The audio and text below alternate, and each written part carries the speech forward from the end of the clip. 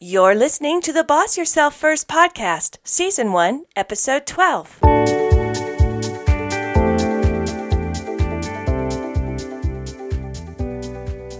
If you want to be an effective leader, the first person you want to lead effectively is yourself. Self-leadership helps you create better relationships and a more fulfilling life, and in turn, lead others in a more authentic and impactful way. If this piques your interest, then stick around. I'm Robin White, your host, and this is Boss Yourself First. Hey friends, today we are wrapping up our first season, where we have been discussing emotional agility. I can't believe we're at the end of the first season. That just a little bit blows my mind. And we will have our break, and then we will go into our second season. So we'll have a couple of weeks off, and then move into our second season. So in this episode, we are wrapping up emotional agility, and we're going to look at it a little differently today. We're going to talk about emotionally agile teams. Now let's make sure we're all clear on what we're talking about when it comes to emotional agility, which is the ability to nimbly process our emotions, to maintain or adjust our thoughts and behaviors to align with our values and goals. Last episode, we talked about habits and how to align our habits with our values data that we had gathered from our emotions and some other values work we had done. And because here at Boss Yourself First, we do self-work to help work, I wanted to focus this last week on how emotional agility shows up in the workplace. And you're going to see some of those same principles and practices that we've leveraged personally. They can be equally as powerful when applied to a team or a work environment. If you've been hanging around with us all season, you've already heard quite a bit about building your own personal emotional agility and what that can do for you at home and professionally. But what does an emotionally agile workplace look like? Well, to answer this question, I would normally this season have turned to our main resource, which was Dr. Susan David, and I will talk about her just a little bit later on, but I want to have a little bit of a different lens, so I'm turning instead to Amy Edmondson, who's a behavioral psychologist. She coined the term psychological safety, which is something we're going to talk about today, and she specifically applied it to the workplace in her book called The Fearless Organization. I want to focus our time today on creating emotional agility at work, and as you may have already worked out, we focus on bossing yourself first, more than a clever tie-in to our title, but actually the reason we focused all the other episodes in this series on self-leadership and building your own emotional agility. And that's because one of our founding principles is that self-leadership pays big dividends in the team leadership role. And that is how we are going to end this season, with what it takes to build emotional agility with a team. So, let's talk about emotional agility at work. Similar to doing your personal emotional agility building emotional agility at work has to start with making it okay to create awareness of emotions at work, letting conversations include feelings, encouraging it even. I can literally feel so many of you cringing right now. All of you who are super task-oriented, having a conversation around how your teammate is feeling seems like a massive time and energy drain. After all, why is emotional agility even important at work? Emotionally agile teams are engaged teams. Engaged being defined by Gallup as those who are highly involved in, enthusiastic about, and committed to their work and workplace. Having engaged teams means functioning at high productivity and less turnover. Who wouldn't want an engaged team? And that's why it's important to build emotional agility at work. It's worth investing the time and energy to do things that might take you a little out of your comfort zone to build an engaged work team. What does an emotionally agile team look like? Well, emotionally agile teams are diverse teams. They embrace and create space for all of the different and diverse perspectives and leverage those perspectives to innovate, create, and connect within the team and with clients. back to our favorite friend, Dr. Susan David, author of Emotional Agility, when she was speaking at a conference for Better Up Shift, she said diversity isn't just gender and traditional markers, it's also what's inside people, including the diversity of thought and diversity of emotions. For an organization to be truly diverse, it needs to actually be open to the full range of human experience. So emotionally agile teams are diverse teams, embracing every bit of what it means to be human. Next, emotionally agile teams are effective teams. They're adaptable teams to accommodate the VUCA world we function in. And when I say VUCA, I'm referring to that phrase. It stands for volatile, uncertain, complex, and ambiguous. It's a VUCA world, and I will tell you, the pandemic has just amped that up. So emotionally agile teams are effective and adaptable. But what keeps teams from being emotionally agile? Well, according to Beth Kuhl, in her article for Forbes Coaches Council, effectiveness in our jobs demands that we're able to quickly adapt to change, examine plans, and, when necessary, swiftly shift gears to take new directions. Unfortunately, this harried, task-oriented work environment often creates a rigid culture where management becomes focused on results at the exclusion of employees' well-being. Do you remember way back in the beginning of the season when we talked about rigidity being the enemy of personal emotional agility? Well, it's also the enemy of team emotional agility. So now back to those of you who are cringing about having a conversation about feelings with a teammate. Creating space for emotions in the workplace is critical to having a healthy, engaged, productive, and prolific team. That's why emotional agility is important. All right, so what causes this emotional rigidity in a team? We won't exhaust the list here, but we're going to talk about a few. One thing that can cause team emotional rigidity is each team member, or even just a few of the team members, embracing the idea that they need to always be right. And we're not talking just in their area of expertise.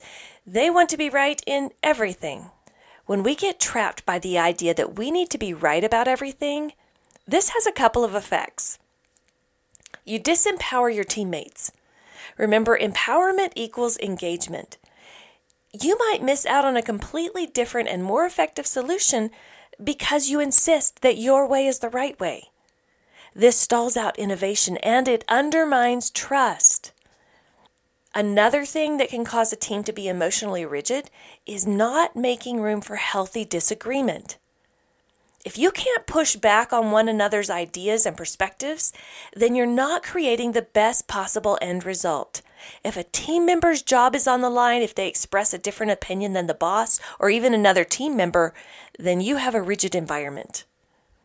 Another thing that can play into this rigidity is being focused only on your task without awareness of others' work or what's going on in their lives. And this is a characteristic of a group and not a team. So you may not only have emotional rigidity, but you may also not have a team. The last thing I want to touch on that can cause emotional rigidity in your team is the blame habit. When team members quickly run from failure and deflect blame onto others, you have an emotionally rigid team. And that one can be so pervasive and contagious. So what can we do to build emotionally agile teams, to break down that rigidity and build up the agility within our teams? Well, it all rests on what Amy Edmondson calls psychological safety. She defines psychological safety as a shared belief held by members of a team that the team is safe for interpersonal risk-taking. Another definition is being able to show and employ oneself without fear of negative consequences to self-image, status, or career. Just last week, I had a client conversation with a highly intelligent and successful executive who wrestles with and becomes frustrated when her emotions show up at work. When we explored this a little further, we realized that she believes especially for professional women trying to break through that glass ceiling, that showing emotion is the same thing as showing weakness. That is a limiting belief that must be alleviated to create emotional agility with a work team. And creating psychological safety can shift that belief and lay the foundation for an emotionally agile team. I will not miss saying emotional agility or emotionally agile. I struggled with that all season. I thought I'd be better at it by now. All right, again, how do we create this emotional agility at work? Well, one thing is do your own emotional agility work. Boss yourself first and take ownership of doing your own emotional agility work. Then there's some things you can do at work to help. Hold space for emotions. To hold space means staying out of judgment when emotions show up at work. Sometimes that means literally giving someone space by letting them physically move away from you without being offended. And then maybe following that up with an encouraging message that when they feel ready, you'd like to talk about what's challenging them right now. Remember that human soup has emotions as a high percentage ingredient. When friction arises, acknowledge the humanity of each team member. Look for the story behind the story, because emotions for so long have held the stigma of weakness. Still today, you hear a speaker or someone being interviewed who tears up and then apologizes for a very human physical response to emotions. Another way to build emotional agility in your team is to try to support a culture of awareness. You can do this by suggesting or implementing emotional awareness training as a part of team development. Another thing to look for, and we talked about it in the discussion around emotional rigidity, is to be aware if the blame habit shows up, and then share that awareness with your team around the times that, and of course you need to go first, around the times that your team tries to distance and deflect from failure. Then strategize together around how to enter into failure and pull out valuable learning and ownership. This is really powerful work.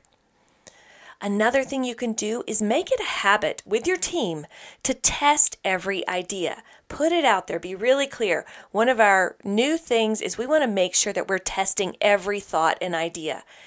This creates a conduit for healthy disagreement. It makes it okay to disagree because you're just testing. You're pushing against each other. And it's the way it's supposed to be.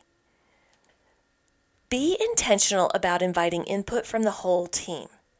This is such a crucial one, and it involves a lot of aspects around team communication, but make sure every voice is heard. Those team members who are more on the introverted side, more reserved, pull out their opinions. They have them. Make sure that they're heard. Practice your own active listening skills by repeating back a summary of what a teammate says and asking them if you got it right. Let them clarify if they need to. Make this a speaking up sort of culture. Amy Edmondson, when talking about building that psychological safety that we talked about, says, speaking up is only the first step. The true test is how leaders respond when people actually do speak up. Stage setting and inviting participation will indeed build psychological safety, but if a boss responds with anger or disdain as soon as someone steps forward to speak up about a problem, the psychological safety will quickly evaporate. A productive response must be appreciative, respectful, and offer a path forward. Another really important support to team emotional agility is encouraging peer-to-peer work with conflict resolution, idea formation, and after-action reviews. And that's just a breakdown after you've had a big event or a big product release or even just finishing up a quarter. Having an after-action review that's peer-to-peer where it's a more flat conversation, it's not necessarily led by a director or a manager, is super effective at creating that psychological safety and emotional agility. Another great strategy is to create multi-directional feedback. Make it the norm to give feedback and receive feedback up, down, and all around. And then celebrate team success. Of course, recognize individuals, but also credit and champion your whole team's efforts. We've talked about a lot of ways to build team emotional agility, and I hope that you've identified something you want to take to work with you and try out. I'd love to hear about it, how it went, and what you've learned. And that's really it for today. It has been such a fun season. I really appreciate you being here, and I hope you've created value for yourself, for your family, for your team, from what we've discussed. Next season, we're talking about constraint, and we've had so much of it in the year 2020. I know we're all worn out with pandemic fatigue, but I believe there will be plenty to talk about, and I think we're going to explore some positive and powerful aspects of constraint. I'm really looking forward to it.